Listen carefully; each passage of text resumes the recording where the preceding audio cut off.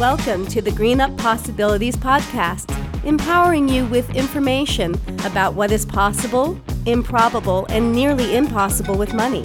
Brought to you by Green Up Wealth Management.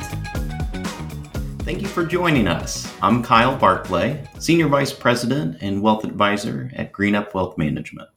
And I'm Aaron Kirsch, Chief Client Advocacy Officer at Green Up. On this podcast, we will discuss minimizing unexpected tax bills. Aaron, let's start with a story that may resonate with many investors.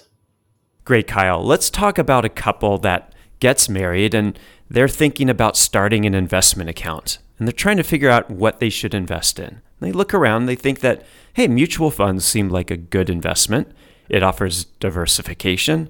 There's professional management of the investments. And there's relatively low investment minimums. So that couple decides to open a mutual fund account. Fast forward several decades. Now the couple has had that fund for a very long time. They have a significant number of shares of that mutual fund, and there are a few extra zeros in that account value since they first started. And now that couple is a lot more successful in life. They have a higher net worth, they have higher incomes, and they're in a higher tax bracket than when they first started investing. And then tax time rolls around. They receive their 1099 DIV tax form, which comes in the mail. And they check out that form and they found out that their fund has spun off a significant amount of capital gains and dividends. And that money is typically reinvested into the fund. So it's not in their bank account, it's not money they're spending, and yet now the couple is faced with a substantial and unexpected tax bill. Aaron, this affects their taxes in so many ways.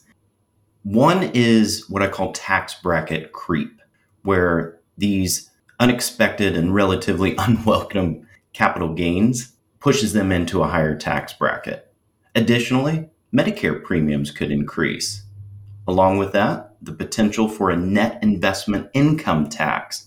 Aaron, that's an extra 3.8% they would have to pay.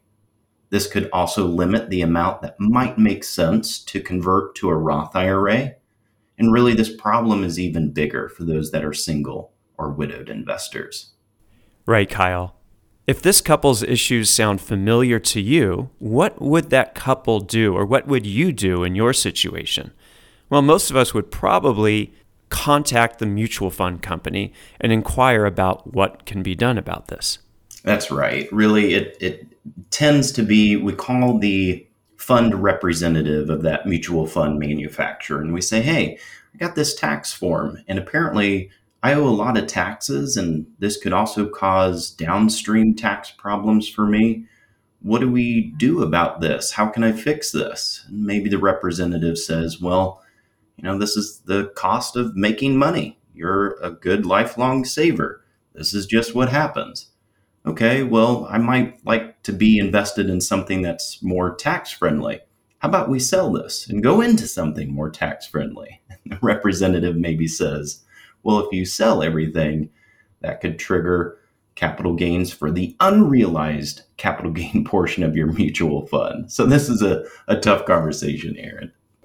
It seems that we're not going to get any help from the fund company. So there's basically three options to do. And the first option is to do nothing and just deal with what could become a growing tax problem over time. Right, Aaron. So that's not a great option. Representatives at mutual fund companies are not tax advisors, so they're not most equipped to help with ongoing tax bill problems resulting from the mutual funds that they represent. So as we look at taxes in the future, the reality is they're probably not going to go down for the foreseeable future. First and foremost, the Tax Cut and Jobs Act of 2017 sunsets at the end of 2025. What that means is the tax breaks we've been enjoying since 2017 are gone at the end of 2025. Aaron, could you share a little bit about what that could look like to taxpayers? Sure, Kyle. So what that means is if you're in the 12% tax bracket now, your tax rate goes back up to 15%. If you're in the 22% tax bracket now, it's going to go back to where it was 2017 and earlier to 25%. And if you're in the 24% tax bracket, it's going to go back up to 28%. And if you think about this tax cut that happened back in 2017, this was passed when our national debt was at $20 trillion. Kyle, remind our audience where the debt is right now for the national debt. Aaron, I hate to do it, but I will. The current debt is $30 trillion. It's up 50% over the last 5 years. In addition to taxes going up, there's proposals already in existence to raise the capital gains tax portion. That's the tax rate we pay on those 1099 DIV forms. Doing nothing does not seem to make the most sense, Kyle. So let's think about option number 2, which is waiting to give your mutual fund to the next generation. And if you do that, if your children inherit your mutual fund from you when you pass away, they're going to get what's called a step up in basis, meaning that the cost that they have when they go to sell that fund is the day they inherit it rather than the day you purchased it. That's right, Aaron. Effectively, it kind of wipes away the capital gains inside of the fund. So it's a way for investors to get unstuck. Unfortunately, it does come on the passing of a loved one. But one question I have is, well, what if we're going to live a long time and we're going to continue to pay these unexpected and unwelcome tax bills? That could be a lot of taxes over the years for something where maybe a more accelerated approach in solving this problem maybe makes more sense. Also, keep in mind, Washington is considering limiting or completely eliminating the stepped up basis, which could make option 2 disastrous. Right, Kyle. So that leaves us with option 3, which we think is the absolute best option, and that's to do something about it. Kyle, what are some of the things that investors can do with their highly appreciated mutual funds to minimize or mitigate the tax problems that those cause? It starts with creating a plan. We've got to have a plan in place to see what unwinding those problematic mutual funds could look like.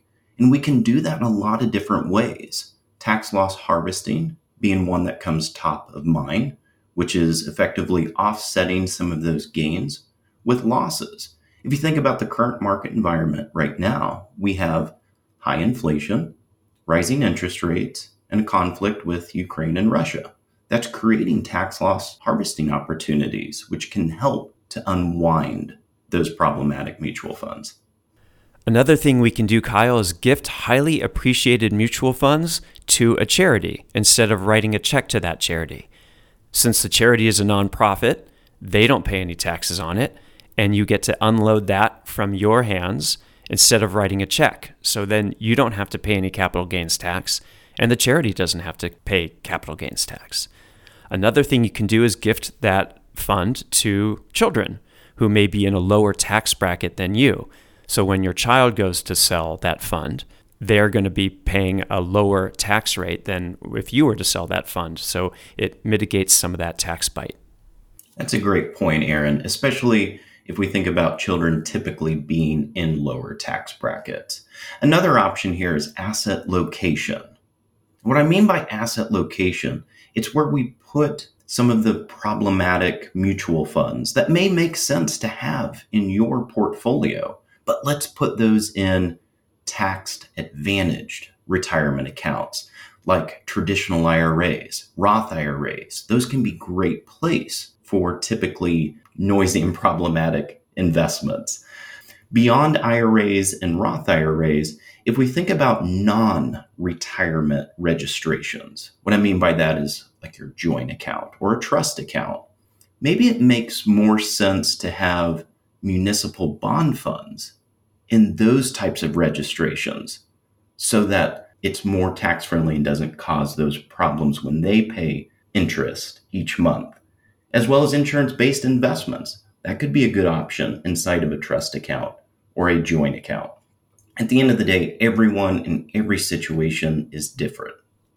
Thanks for that, Kyle. Let's talk about the takeaways then from this podcast. One is it's not the best solution to just say, I made money and I will pay the taxes on my mutual fund. Your money is meant to be enjoyed by you and those who are important to you. Right, Kyle. Another takeaway is it takes a passionate professional who's really serious about tax planning to help you build for a better future. Ideally, this professional is going to help keep more money in your pocket and ultimately to design a portfolio that's for a purpose, your purpose. And you, the investor, you really deserve a customized, tailored financial plan that fits your needs. That's right, Aaron. Investors deserve more than just a handful of portfolio models to choose from, especially those that may spin off large taxable distributions that investors have to pay taxes on. They deserve more help than just the investments alone. They deserve a fully customized plan, a customized portfolio that's built for their goals, the timing of when they want to use the money, factoring in their tolerance for risk, accounting for specific income sources like pensions, required minimum distributions, Social Security, single versus married, etc., etc. Working with a GreenUp wealth advisor on how to minimize these unexpected tax bills is a very passionate topic of ours because you deserve it. Give us a call. Talk with one of our wealth advisors about ways we could help minimize these tax bills now and in the future. As we think about taxes going up, you deserve to get a plan in place today. That sums it up quite nicely, Kyle. Thank you. For the entire team at GreenUp Wealth Management, I'm Aaron Kirsch. And I'm Kyle Barclay. Thanks for listening. GreenUp Wealth Management is a registered investment advisor, and the opinions expressed are our own. All statements and opinions expressed are based upon information considered reliable, although it should not be relied upon as such. Any statements or opinions are subject to change without notice.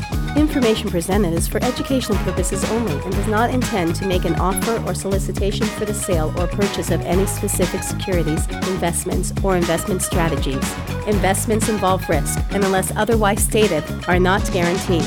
Information expressed does not take into account your specific situation or objectives and is not intended as recommendations appropriate for any individual. Listeners are encouraged to seek advice from a qualified tax, legal, or investment advisor to determine whether any information presented may be suitable for their specific situation. Past performance is not indicative of future performance.